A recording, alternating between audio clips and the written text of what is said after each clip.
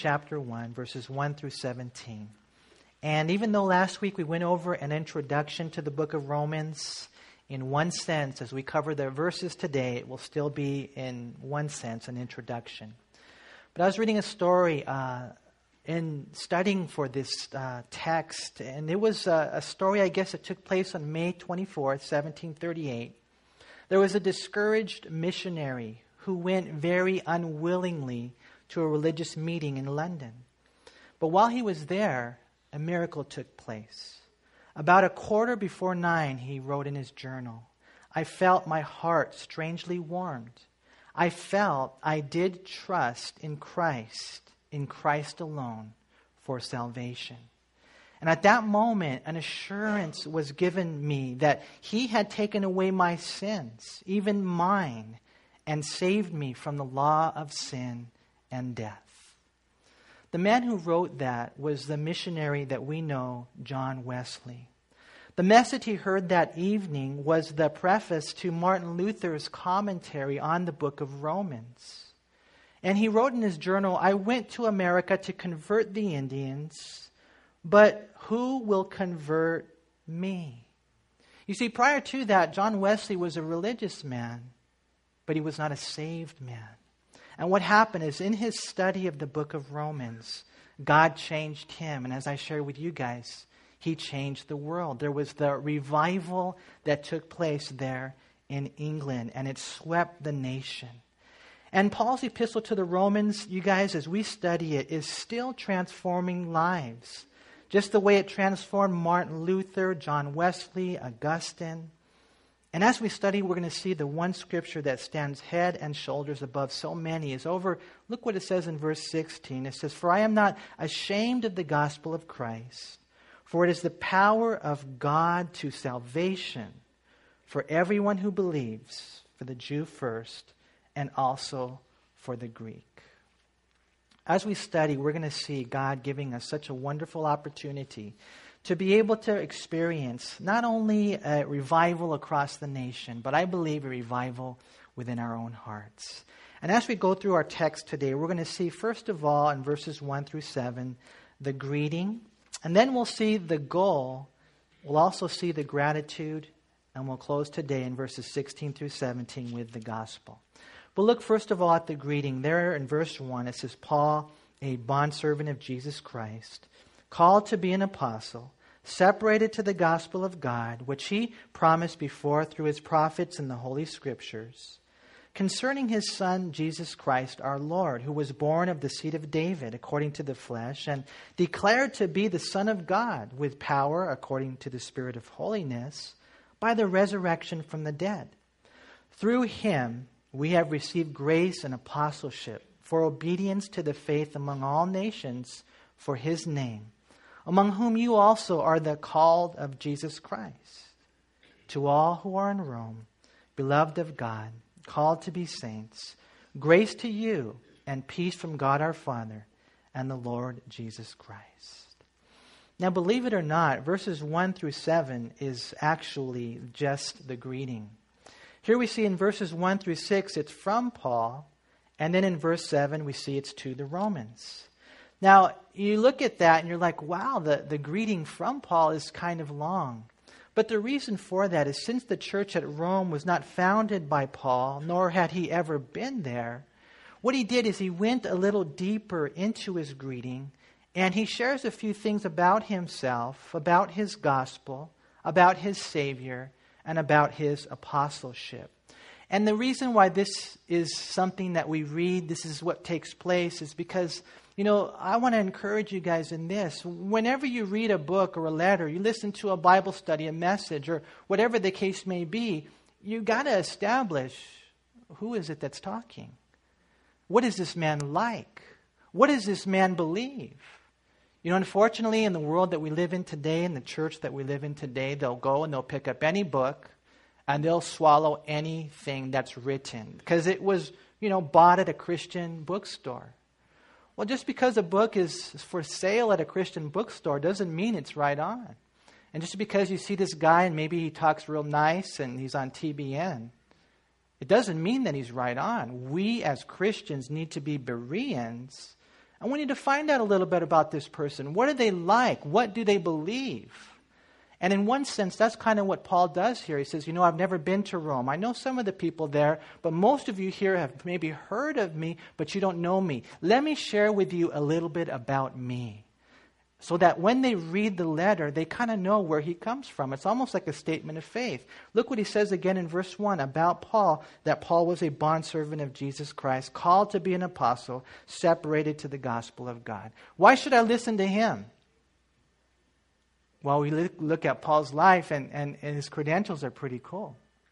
He was a servant. He was a doulos. He was a slave. And I just want to encourage you guys, that's one of the things that you look for.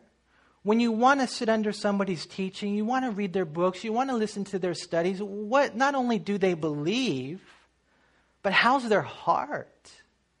Paul right here we see was a bondservant. He was a slave. And as we look at this, in the Roman Empire, there were 60 million slaves. They would instantly be able to identify with Paul. One thing was crystal clear. This man was a slave of Jesus Christ. That's good. I want to listen to this man. Secondly, we see that he was an apostle. Now, we went over this in depth last week, but this is one who was authoritatively sent with a commission. Paul was an apostle with a capital A. He was a representative of the Redeemer. He was an ambassador of the Almighty. He was an emissary of Jesus Christ. And that's another thing that you got to take into consideration when you're reading their books, when you're listening to their studies, when you're sitting under their teachings. Number one, are they a servant? Number two, are they really called by God? Does God have his hand on them? Is that what God wants them to do? And Paul was sharing with them that's who I am. We know the whole story that God arrested him there on the road to Damascus, and God called him, and God gave him that authority to do what he's doing. And that's why we should listen to him. We see thirdly about Paul that he's separated, it says right there in verse 1, to the gospel of God. And that's what Paul was. According to Galatians chapter 1, verse 5, it's kind of interesting. Paul was separated from his mother's womb.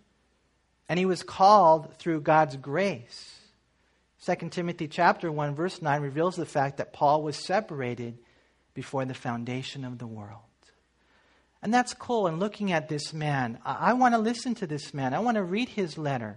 I want to sit under his teaching because I know he's a servant, that he's a slave of Jesus Christ, that he is an apostle. He's been given the authority from God. And he has been separated even before time began to share with me this message that I'm reading. And that's the way it is. And I shared with you guys, this is a side note last week, that we're all called. All of us are called to something. And so I encourage you to answer that call. Jeremiah, we know, was called even before he was formed in his mother's womb. The Bible says in Jeremiah chapter 1, verse 5, that God ordained him as a prophet to the nations. And so Paul shares with them a little bit about himself. Secondly, he shares with them a little bit about his gospel. Because look what it says there again at the end of verse 1. Separated to the gospel of God, which he promised before through his prophets in the Holy Scriptures. Now, as we're going to get into the book of Romans, we're going to learn over and over and over again about the gospel. One of the things that we need to establish in looking at our text right off the bat is that it is the gospel of God. And what that means is that it didn't originate with man. Some people will actually make the accusation, you guys need to be very careful when you go to some schools and things like that. They'll tell you that the gospel was invented by Paul. Let me tell you, it was not. It was the gospel of God. It's the gospel of God because it originates with God and it was not invented by man. I mean, who would tell you that salvation is a free gift? No one would tell you. No man would tell you that. The gospel is divine in origin. It's kind of interesting. When you read the book of Romans, chapter 1, verse 16, it's called the gospel of Christ. In chapter 1, verse 9, it's called the gospel of his Son. And in Romans chapter 16, verse 25, Paul calls it my gospel because he makes it personal. All I can tell you is this, and as we go through this book, you guys, we are going to learn what the gospel is all about. What it is, how to articulate it, and not just kind of like in words, but I think we're going to have a good handle on on how to get to heaven. Yesterday it was kind of cool. We got together, a group of us, and, we went out and we hit the streets of El Monte, just wanting to share that message of salvation with people. And there were a couple of people that were here that had never done that before. They'd never gone out, we call it cold turkey evangelism, And so they were asking, well, what do we do? And we were just telling them, it's so simple. It's so simple. God has given us a message, and we go and we share that message. Very simple. That you're a sinner, you need a Savior. Jesus died on the cross for your sins. And if you accept that, if you believe that by faith, you will be saved. It's so amazing, man. That's what the gospel is. And as we go into the book of Romans, we're going to see God is going to equip us in order to be able to share that gospel. Now in verse 2, again, it says something that he promised before through his prophets in the Holy Scriptures. We realize that one thing about the gospel is that it's not new. It's not just the New Testament. It's something that was promised before throughout God's history. We read it in the Old Testament, those prophecies of Christ. The whole gospel is there in the Old as well. We're going to look at some of the scriptures as we study the book of Romans. Even today, we're going to study Habakkuk chapter 2, verse 4, where the Bible said in the Old Testament that the just shall live, how? By faith. You see, it's not new. Right here it says, it was way back there. The Jews should know this. The Jews who have the Old Testament have the gospel. You read through the Old Testament, you see all the different pictures and symbolisms. And even in the book of Genesis chapter 15, verse 6, the Bible says, and he, Abraham, believed in the Lord, and he accounted it to him for righteousness. One of the things that just blows me away, you guys, is how simple God has made it. You guys here that are Christians, you are free, you are forgiven, and when you die, you're going to go to heaven. And the simplicity of it, how some of you got saved. I know some people who got saved, they were just at their house, and one day they just kind of knelt down and prayed, and they were saved. I know some people who took a few steps up here, maybe from the fourth row, and they came up and they did that and they were saved. I know some people who raised their hand. They think about it. They just raised their hand and they were saved. And it just blows you away how by faith we are saved. There's a real interesting picture in the Old Testament in the book of Numbers chapter 21, when the children of Israel, if you read the story there, they had been bitten by snakes and they were dying. And so they were complaining and they were crying out. And so finally God told Moses, this is what I want you to do. I want you to take a pole. I want you to wrap a bronze snake around it. And this is what I want you to do. Just tell the children of Israel that if they will look at this, just look at this, they'll be saved. And that right there is a picture of salvation. As a matter of fact, the Bible says in Isaiah 45, verse 22, look to me and be saved, all you ends of the earth. That's how God saved C.H. Spurgeon. He was going to church one day. He wasn't even saved. A guest speaker went up. I guess he didn't even give a great message, but he gave that scripture right there. Look to me. That day, C.H. Spurgeon just looked to God. And by faith, he was saved. You see, the gospel is in the Old Testament. It's not new. Right here we see it was something he promised before through his prophets in the Holy Scriptures. We read here about Paul. We read here about his gospel. We read here about his Savior. Because look what it says in verse 3. Concerning his Son, Jesus Christ our Lord, who was born of the seed of David, according to the flesh, and declared to be the Son of God, with power, according to the Spirit of holiness, by the resurrection from the dead. You know, whenever we read a letter, a book, whenever we hear a message from someone who claims to be sent by God, you always want to find out who they are and what they believe. But especially, what do they believe about Jesus Christ. And so Paul, in wanting to encourage them, hey, listen to me. I'm going to tell you just a little bit about my background. I'm going to give you just a little bit of information about the gospel that I preach. And this is the Jesus of my doctrine. And as he shares this right here, he shares with them what he believes about the Lord. And again, you guys, I just want to encourage you to be so careful. Because there are many out there who preach a different Jesus. Did you know that? You got to know that, man. There are those cults that come knocking on your door. There's those, Mormons and JWs. They preach a different Jesus. And that's probably a little bit more evident. But there are those in the church that preach a different Jesus. And that's why we need to be so careful. There are wolves inside this church. And we need to make sure that we have our spiritual antennas up.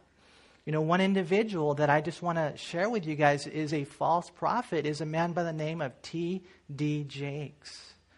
And there's a lot of Christians, unfortunately, who don't know that.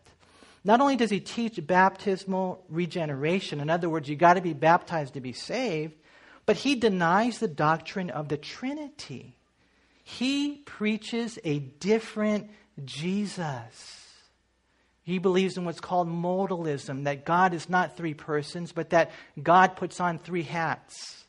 He just has three different manifestations.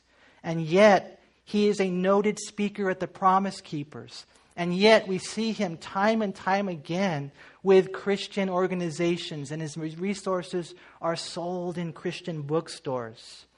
Norman Geisler said this, I know T.D. Jakes is very popular. And I know people don't like his ministry being called a cult, but it is. It would have been condemned by any Orthodox church down throughout the centuries. And so, you know what? I just want to encourage you guys to be careful. Paul, in sharing who he is, he shares a little bit about himself, about his gospel, and this is what I believe about Jesus Christ. And he shares right here in verses 3 through 4 that he is God's Son, that he is our Lord. He is born of the seed of David according to the flesh, revealing his humanity. And he is declared to be the Son of God, revealing his deity. See, we believe that Jesus is both human and divine, because that's what the Bible says. And as we look at Christ, we see that the divinity is proven by his resurrection. Again, notice what it says there in verse 4. It says, the Son of God with power according to the Spirit of holiness. How? By the resurrection from the dead. Yesterday we were out there, and one of the first people that we had the privilege to be able to talk to was a Muslim man. And it's weird, you guys, how we're going to see that more and more, in this world that we live in the United States of America. Islam in the world is the fastest growing religion. And so it was kind of weird. Wow, the first guy, he is a full-on Muslim. And one of the things that we had the opportunity to share with him is there's a big difference between our founder and yours. No offense, but yours is still dead. Muhammad is still dead. But Jesus Christ rose from the dead. And in doing so, he validated all his claims to be God. Not just some random rabbi or typical teacher, right? He is God, and that's what we see in looking at Christ. Not only did Jesus raise the dead, like Jairus' daughter or the widow of Nain's son and Lazarus, but he himself rose from the dead, proving who he was. And so in looking at this, again, this is just the greeting, and it's kind of interesting. Paul gives a little bit more information about himself, about, his gospel, about who he is and what he believes. And then we see the last thing right here in verses 5 through 6 about his apostleship. It says, through him we have received grace and apostleship for obedience to the faith among all nations for his name, among whom you also are the called of Jesus Christ. And so Paul just wants to share with them, listen, I know I've never been there. I know I didn't found the church, but I do care about you guys. And I really want you to listen to this letter. And so let me give you a little bit of background about who I am. And it's all within the greeting and what I believe. What I believe about Jesus. And even the whole idea of the apostle that God has allowed me to be. He says right there, through him, notice we have received grace and apostleship. You see, Jesus is the one who gave Paul the grace to serve, just like the Lord is the one who gives us the grace to serve. If we ever think that it's because we're so great or qualified, then we disqualify ourselves. Jesus is the one who made Paul an apostle. And you see in looking at this that his mission as an apostle was that all nations would come to Christ, would obey the faith, would be saved by faith, and would walk by faith, among whom are the Romans. And I think it's so cool that we know our mission. You know, you may not be an apostle with a capital A. None of us are. But we are all apostles, we'll just say with a small a.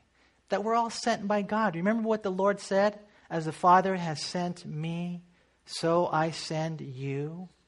And the thing that we see here in this verse right here is that this is something that we want to just go out and just to preach the gospel. We want people to obey the faith. Notice it says right there, among all nations. That's got to be our heart. You know, even though we know that, man, it just doesn't seem like everybody's going to listen, we need to try our best to preach the gospel with a hope, with a desire that everyone would get saved. I remember one time I prayed with a brother and, you know, we were just kind of sharing a little bit and we got down and we started praying. And it was so cool. He was a new believer. You know, when I was praying my prayer, Lord, help us to, you know, to reach, you know, El Monte, and Lord, help us to, you know, my family and this individual and that individual. And, you know, I guess that's kind of cool. You can be specific in your prayers, right? But then this new believer, you know what they prayed? They said, Lord, and I pray for the whole wide world. And I thought, why didn't I pray that? But in all reality, that should be our heart. Everyone, you guys, the whole wide world. You know, I know that's the heart. I know some pastors that I get the chance to fellowship with. Pastor Raul, he wants the whole world to be saved. And I think that's part of the reason why God uses these guys in such a tremendous way. Paul had that heart. And I think that's part of the reason why God used him in such a tremendous way. One of the things that's interesting here in verse 5, it says, through him we have received grace and apostleship for obedience to the faith among all nations. Notice what it says right there, though. For his name. You know, I thought it was interesting in reading the motive for the mission. You know, for most of us here, our motive for going out and sharing is because we don't want them to go to hell. That's a good motive. Another motive that we have is because we want to obey the Great Commission. That's a great motive. But the main motive should be for his name. Believe it or not, that's the greatest motive. John Stott said this, the highest of all missionary motives is neither obedience to the Great Commission nor love for sinners who are alienated and perishing, but rather zeal, burning, passionate zeal for the glory of the name of Jesus Christ. And that's where Paul was. That's who Paul was. That's the greeting from Paul, and it says there in verse 7, to all who are in Rome, beloved of God, called to be saints. This letter was written to the Romans. And one of the things that Paul told them right off the bat is, I want you to know that you are loved by God. And that's so cool, man, when you share the gospel and you begin to articulate to people, you know, to tell them, hey, God loves you, man. That's a great place to start. You know, and when you think of the love of God, I know that we can't even begin to fathom the thought. I remember reading one person who said that the love of God is like the Amazon River flowing down to water a daisy. It just blows you away how much God loves us. You know, I know this can be hard to believe that God would love me, that God actually loves everyone, especially when you look at things from the lenses of human setting and circumstances. But we need to know, you guys, today that God loves us, that God loves them. The book of Jeremiah, chapter 31, it says in verse 3, "The Lord has appeared of old to me, saying, Yes, I have loved you with an everlasting love. Therefore, with loving kindness I have drawn you." It's kind of interesting. As Paul establishes who he is, it's from Paul. He says, "To you," and right off the bat, he says, "And God loves you." To the beloved who are in Rome. It's got to be something that sinks in. You know, there was a certain medieval monk way, way back when. According to the story, he announced to the congregation that evening he was going to preach on the love of God. And so as the shadows fell and the light ceased to come in through the cathedral windows, the congregation gathered. But in the darkness, there was an altar. And what the monk did, according to history, was he lighted a candle and he carried it to the crucifix. And first of all, he illumined the crown of thorns on Jesus' head. Next, he went to the 2 wounded hands that were nailed to the cross. And then he went to the marks of the spear that were on the side of Christ.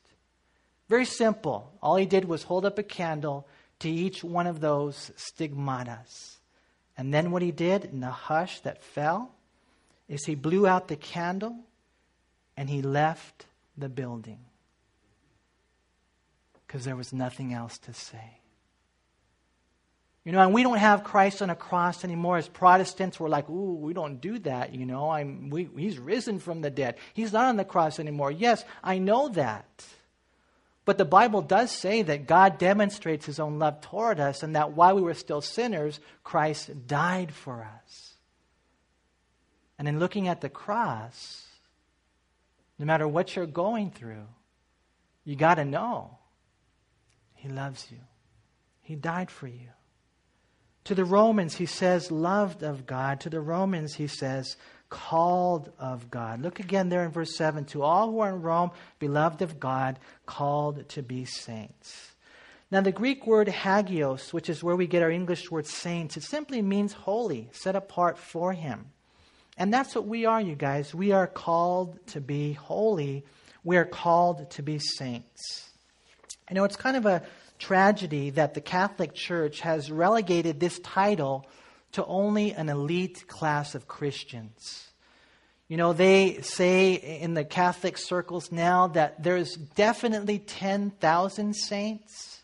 We know that for sure that are named, but you know, maybe there's a few more. Why is that? Because they think a saint is someone totally unbiblical. You know, I don't know if you guys knew this or not, but the canonization process for the church is just amazing.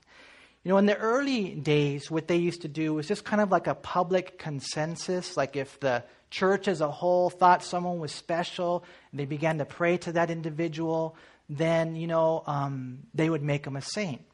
But as time progressed, you know, that didn't work out because a lot of the things that they were claiming were not true, and they investigated things. And so it eventually got very, very technical. Eventually, Pope Paul II came up with a whole formula on how to canonize a saint. And what they would do is, first of all, after the Holy One died, they would investigate his doctrine, they would investigate his life. And if they found it to be a life worthy of, you know, going forward in this whole process, they would make that claim. Then afterwards, what they would do in seeing whether or not this individual had done a miracle in his life, they would then give the okay for certain individuals in a certain place to venerate that saint or that holy one. So let's just say someone from El Monte, you know, they die and wow, they did some great things. And so Pope Paul II says, okay, then you guys at El Monte, you can start praying to that saint. And then what ends up happening is if 2 miracles come out of that prayer, you know, we pray to this saint and they do these miracles, then man, you know, eventually what ends up happening is you can make him a universal saint to where everyone can now pray to that saint, or they say pray through that saint. And it's just a crazy, crazy thing. No, you guys, you want to know how we're saints? By the blood of Jesus Christ. That's who we are. That's what the Bible says. To all who are in Rome, beloved of God, he says right there, called to be saints. There's the greeting, and then there's the gratitude. Because look what he says in verse 8. First, I thank my God through Jesus Christ for you all, that your faith is spoken of throughout the whole world. We see here that Paul, in giving them that heart, in sharing with them a little bit about who he is in the greeting, a typical greeting, grace to you, peace from God, our Father and the Lord Jesus Christ. I just want to share one thing right off the bat. I am so grateful for you as a church. He was so excited that there was a right-on happening Christian church in the city of Rome. You know, I'm sure most of you know that Rome was the capital of the world back then. You know, one guy, Stephen Neal, he said that Rome was the eternal city which had given them peace, the fountain of the law, the center of civilization, the mecca of poets and orators and artists, while at the same time being a home of every kind of idolatrous worship. It was a great capital, but it was utterly sinful. The philosopher Seneca called the city of Rome a cesspool of iniquity, and the writer Juvenal called it a filthy sewer into which the dregs of the empire fled. It was bad. It was like, Las Vegas, El Monte, you name it, man. And he was just so grateful to God that there was a church there. But this gratitude then led to a goal. Because look what it says in verse 9. For God is my witness, whom I serve with my spirit in the gospel of his Son, that without ceasing I make mention of you always in my prayers, making request if by some means now at last I may find a way in the will of God to come to you. For I long to see you, that I may impart to you some spiritual gift, so that you may be established. You know, the greeting, Paul shares who he is so that they would really listen. From Paul to the Romans, the gratitude. I'm so grateful that there's a church in Rome. I pray for you guys all the time. I never stop praying for you. But one of the goals that he had was he wanted to go to Rome. He wanted so bad to go to Rome. Now, if you read Romans chapter 15, we know that, I think he was just too busy in the ministry at that point to go any sooner. He was collecting a contribution from Achaia and Macedonia. He was heading over to Jerusalem. He had other things to do, but he wanted to go to Rome. Up to that point, he was hindered. But here's the thing. Why did he want to go to Rome, you guys? It says right there, because I want to impart something to you so that you can be strong. And I think that is so beautiful. I think that should be the goal of every single Christian. I think it was John F. Kennedy who said, don't ask what your country can do for you, but what you can do for your country. And I think that in one sense, that should be the approach of the church. That should be the approach of the individuals. I'm going to church today. Let me see what I'm going to get out of it. No. You go to church today and you know what? Pray, Lord, what can I give? What can I give? What can I bring? Ephesians chapter 4, it says the same thing. What every joint supplies, what every single individual brings and gives, what you give, so that they, notice right there, would be established. The word established is where we get our word steroid, believe it or not. And it talks about getting strong. And I don't like to think about spiritual steroids or anything like that, but I want to tell you something, man. You make a difference. You really do, you guys. Here's the tough part. You can tear someone down, or you can build someone up. And I think that when you have that heart like Paul the Apostle, he just said, you know what, I want to go because I want to help. And it's not that you think you're something. It's not that we think we're great. No, it's not that. It's just that we know that every single member of the body even me, even I have something to contribute. And as you do, and as you're exercising those gifts, then it's so cool, man. The people will be established. And that means that they won't be tossed around to and fro and carried about with every wind of doctrine. That they will be stable. That they will be secure. And I want to encourage you guys today to know this. It doesn't matter who you are. That as you offer yourself to the Lord and to His church, that you make a difference in the life of His people. Paul had this greeting, he had this gratitude, he had this goal. I want to go to help you. But also, notice what he says there in verse 11. For I long to see you, that I may impart to you some spiritual gifts, so that you may be established. That is, notice what he says, that I may be encouraged together with you by the mutual faith, both of you and me. And so when he goes to Rome, not only would he be used by God to make a difference in that church, but they would be used to bless him as well. And he knows that's the way it works. And that's the way it is, you guys, when you serve in the ministry. You know, I don't know what's going on in your life. I know a lot of you here are busy and you've got different ministries outside these walls, outside the local congregation. But let me share something with you. If God is calling you to get involved, man, get involved. Because you're going to help others get stronger, and you will get stronger as well. You know how that works? You know, I go sometimes, I'm going to go to a hospital visit, I'm going to visit this person, you know, they're terminal. And I go and, man, they bless me 100 times more than I bless them. Why is it? Because the privilege of the ministry is growth. And that's what Paul is saying. Listen, man, I know that if I go, I know that God can use my life because He is so gracious to strengthen you.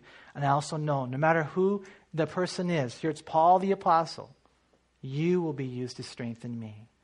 Verse 13, he says, Now I do not want you to be unaware, brethren, that I often planned to come to you, but was hindered until now, that I might have some fruit among you also, just as among the other Gentiles. I am a debtor both to Greeks and to barbarians, both to wise and to unwise.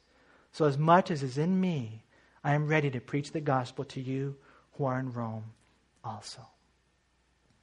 He wanted them to get stronger, and he wanted others to get saved. That's what the word fruit is talking about right here. I want to go and I want to preach the gospel so that other people will get saved. You know, yesterday, and I don't know, I think I've shared with you guys before, I love going out. I love going, you know, evangelizing on the streets and talking to people about the Lord. It's so cool. And I know a lot of you here do as well. But yesterday as I was studying for this lesson, I'm like, how can I not go? I'll be in big trouble from God if I don't go today, man. Because he's just saying, Paul is just saying, man, I am ready to preach the gospel. And we need to have that heart, you guys. Paul said, man, I wanted to get down there. I was hindered, but now I think the Lord is going to give me the opportunity to do that. And one of the things that we see right here in verse 14 is very important. You guys need to know this, that you are in debt. Paul said, I am a debtor, both to Greeks and to barbarians, both to wise and unwise. It doesn't matter. He was a debtor to preach the gospel of Jesus Christ. You know, and I think that we can kind of identify with the whole concept of, you know, debt. You know, we think of debt. I know for some of us here today, unfortunately, we are in financial debt. But I wonder if we truly realize that we as Christians are in spiritual debt as well. It's not that we've borrowed something and we need to give it back. No, it's that we've been entrusted with something and we must give it out.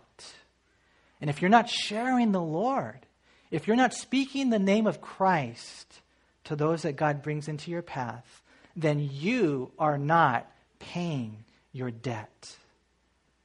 And that's a heavy thing. You know, it's universally regarded as dishonorable to leave a debt unpaid. And we have a debt to give out the gospel of Jesus Christ. Therefore, it wasn't a matter of, well, what do I want to do today?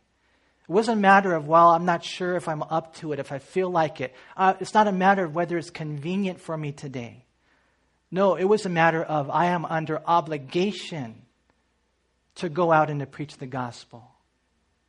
And that's the way Paul saw his life. You see, we are debtors to the world, even though we are not apostles, John Stott said. If the gospel has come to us, which it has, we have no liberty to keep it to ourselves. We are under obligation to make it known to others. Someone comes up to you and they say, here's $100, I want you to give it to Fred. What are you doing hanging on with the $100 still? Why do you have it? Saving it for a rainy day. Doesn't make any sense. There's Fred, give him his money. There's that person, give them the gospel. That is exactly the way it is from a Christian perspective. Paul wanted to go to Rome not as a sightseer, but as a soul winner. And so in looking at this today, we see the greeting, we see the gratitude, we see the goal, and then we're going to close with this. We see the gospel. Because look what it says in verse 16. For I am not ashamed of the gospel of Christ, for it is the power of God to salvation for everyone who believes, for the Jew first, and also for the Greek. For in it the righteousness of God is revealed from faith to faith, as it is written, the just shall live by faith. Paul said, first of all, I am a debtor. He said, secondly, I am eager. And then he said, thirdly, I am not ashamed. And we need to do the same thing. And you look at that and, right off the bat, you might wonder, well, why would Paul even bring this up? Why? I'm not ashamed. Well, I think the honest to goodness truth is because the reason Christians very often don't really share the gospel, they may make other excuses and they may say, well, I'll rationalize it this way. I didn't feel led, whatever the case may be. But the real reason is because many times they are ashamed. And that's why Paul said, I'm not ashamed. I'm not ashamed to go up to someone and just to tell them about Jesus.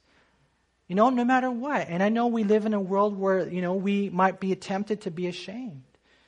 If we were a bit more honest, I think that would be the reason. Ashamed of how they're going to see me. Ashamed of how they're going to see the message. You go to Rome and it's a very intellectual place. Today, skepticism, atheism, intellectualism. What are they going to say when you talk about a Jewish carpenter who lived and died 2,000 years ago, and you tell them that if they turn from their wicked moral ways and accept Christ as their Savior today, that they're going to go to heaven? It almost seems foolish. And for that reason, many times we don't share the Lord the way that we should. Jesus warned his disciples against being ashamed of him. He warned them. And this is what he said in Mark chapter 8, verse 38, whoever is ashamed of me and my words in this adulterous and sinful generation, of him the Son of Man also will be ashamed when he comes in the glory of his Father with the holy angels. Paul had the same concern for a man named Timothy. He was a pastor. But Timothy was tempted to be ashamed as well. And therefore Paul said in 2 Timothy chapter 1, verse 8, do not be ashamed of the testimony of our Lord, nor of me, his prisoners. You guys, we live in a world of skepticism and atheism, intellectualism. How can we be bold and go and speak the gospel of Jesus Christ? Well, I think one of the ways that we can do it is by looking, first of all, not at the whole concept of, wow, I don't know if it's going to, ring true in their life. We need to have this heart. Number one, I'm not ashamed of it. And number two, I know the power of it. That's what Paul says in verse 16. For I am not ashamed of the gospel of Christ. Why? For it is the power of God to salvation. I'm not ashamed of it because I know the power of it. And therefore I go and I teach a simple message. And God can save lives. The simple message, you guys, means the salvation of souls. Sometimes people think, well, I can't go share because I don't know enough, and I'm not, smart enough, and I'm not, smooth enough, or whatever the case may be, And God says, no, just go and open your lips, open your heart, and you preach Jesus. You're not ashamed of it. Why? Because you know the power of it. This gospel that you know is the only key that unlocks heaven's door for them. We see in the book of Acts kind of an interesting contrast. When Paul was in Athens, he got very, very philosophical, very smart. God didn't do a work. God did not plant a church in Athens. So what did he do? He went to Corinth and he was afraid. God, what's going on? And then the Lord shared with him, listen, when you go to Corinth, this is what I want you to do. I want you to keep it simple. I want you to determine not to know anything among them except Jesus Christ and Him crucified. And what did God do? For 18 months, God established a work in Corinth. You see, we are not ashamed of it. Why? Because we know the power of it. Thirdly, we know the extent of it. Look what it says right there again. I'm not ashamed of the gospel of Christ, for it's the power of God to salvation for everyone who believes. For the Jew first, and also for the Greek, for the homies, for the, gringos. I mean, you name it. Everybody, man. All nations. Yesterday we were here, and being in El Monte, there's kind of a diversity here, isn't there? We were talking to gringos, we were talking to, those that were of Latin origin, those who were Asian. And sometimes you can look at a certain race and you think, I'll stick with the, the brownies or whatever it might be, And then God says, no, you go, you share them too. Everyone who believes, everyone. Greeks and barbarians, wise and unwise, Jews and, non-Jews. No one should be avoided. What did the Lord say? Mark 16:15, go into all the world and preach the gospel to every creature. And that's what we should do. Be careful, you guys. When sometimes, you get a little prompting in your heart. You're like, I think the Lord wants me to share with that person. But look at the way they're dressed. Or I don't know about them. They don't seem like, we might be drawn to, and I might be drawn to people like me. If he's, a pretty simple guy, or maybe if he's a young person or a teenager. But that's not the way it works. Every creature. We see we're not ashamed of it because we know the power of it. We see the extent of it. And then we see right here the revelation of it, because it says in verse 17, for in it the righteousness of God is revealed from faith to faith. Because as you share the gospel, this is really how it works, you guys. You're telling people how to get right with God. That's righteousness. The righteousness of God is the character of God, is a saving work of God. The righteousness of God is how they can have the righteousness of God on their life. How can we be right in His sight? How can a holy God forgive us of our sins? Well, here's where we close with the last thing. And that is, we get to the heart of it. And look what it says right there at the end of verse 17. The just shall live by faith. And that's where it's at, you guys. It's not by good works. It's not by being good. It's not through religion. It's not by tradition. It's not even by behaving. We need to know that the gospel is by believing. We can live, the Bible says, but not through baptism or circumcision or any form of legalism. No, the good news is, the gospel is, the just shall live by faith. And that's why when I look out into the congregation and I see you guys and, I look into the mirror, man, the only question is whether or not we truly believe. We believe in our heart that Christ has died for our sins, that we trust Him as our Lord and our Savior. Paul here quotes from the book of Habakkuk, chapter 2, verse 4. It's actually a verse that's quoted 3 times in the New Testament, also in Galatians and also in Hebrews. And the context there in the book of Habakkuk was kind of complaining. He was like, Lord, I don't understand. Why are you judging your people with the wicked Babylonians? And the Lord shared with him, well, let me share with you, Habakkuk, a couple of things. Number one, the Babylonians, they are not going to turn to me. But my people, they will. And that's what he shares with them, that life is more than just physical life, that it's a spiritual life, and that his people, with their humble, steadfast trust in God, would live by faith. And that message has never changed. We got to make sure, you guys, that we do not pervert the gospel.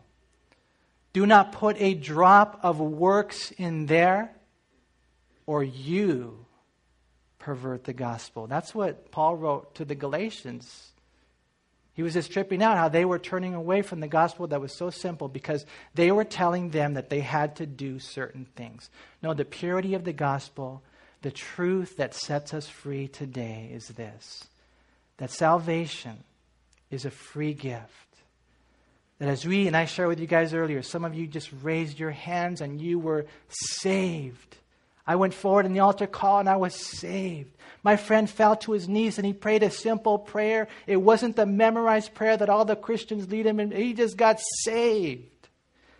That as you express your faith in God, then God saves us. And that's what the gospel is. We're going to study the book of Romans and we're going to learn about this. And God is going to really clearly teach us the whole truth about it, what it means to be a Christian. In closing, I want to share with you guys a story that I read. It was kind of a funny story about this individual who was one day hired to wash some windows. And, you know, they, I guess they were pretty good at it. They had a good reputation. And I don't know about you guys, but, you know, we have this one big window in front of our house. And I'm thinking, man, it just doesn't sound like something I want to do, to wash windows. And you've probably heard the whole I don't do windows thing, you know, stuff like that, right? Not the easiest thing. I remember over there in the cafe washing the windows, and they ended up worse than when I started. And, you know, you got these lines everywhere. But this one guy, I guess he's good at washing windows. So he's washing windows, and finally he comes to one spot that he just cannot remove. And he goes and he gets the scrubber and he gets a little bit more of the cleansing, and he just does everything again, a little bit elbow grease, and he gets frustrated until, you know, finally someone comes up to him and they say, the reason you can't clean that is because it's on the inside. It's on the inside. And you know, we have a lot of people out there and a lot of things and a lot of thoughts. They're trying to cleanse you, but they can't cleanse you on the inside. The only thing that can cleanse you on the inside is the blood of Jesus Christ, the gospel of Jesus Christ. And I am so grateful that we have given our life to Him and that we know the burden is lifted. God, I thank you. You did the work and I am clean. Let's pray. Lord, we thank you so much for allowing us, Lord, just the opportunity to study this word. And there is so much here, Lord. We are grateful that we were able to see the greeting, Lord, the gratitude, the goal, Lord, the gospel. And you teach us so many things, Lord. I pray that you would continue, Lord,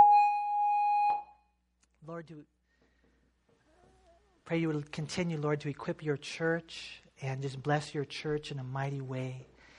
Father, that you would just speak to us, Lord, how we are to go out and to speak to others, and that there would be a revival in our own hearts and through our own lives, Father. And Father, I just pray if there's anyone here today who doesn't know you, Lord, if there's anyone here today who's not a Christian, God, that today you would speak to their hearts, and Lord, that today they would know right where they're at, right in their little chair, right there, that they can receive Christ as their Lord and Savior by faith, and that everything will change in their life. And I pray that they would, Lord. I pray that today every single heart here would yield their lives to you. We love you, we thank you, and we praise you. And we pray together in Jesus' name. Amen. Amen. Let's all stand, you guys, and we'll close with a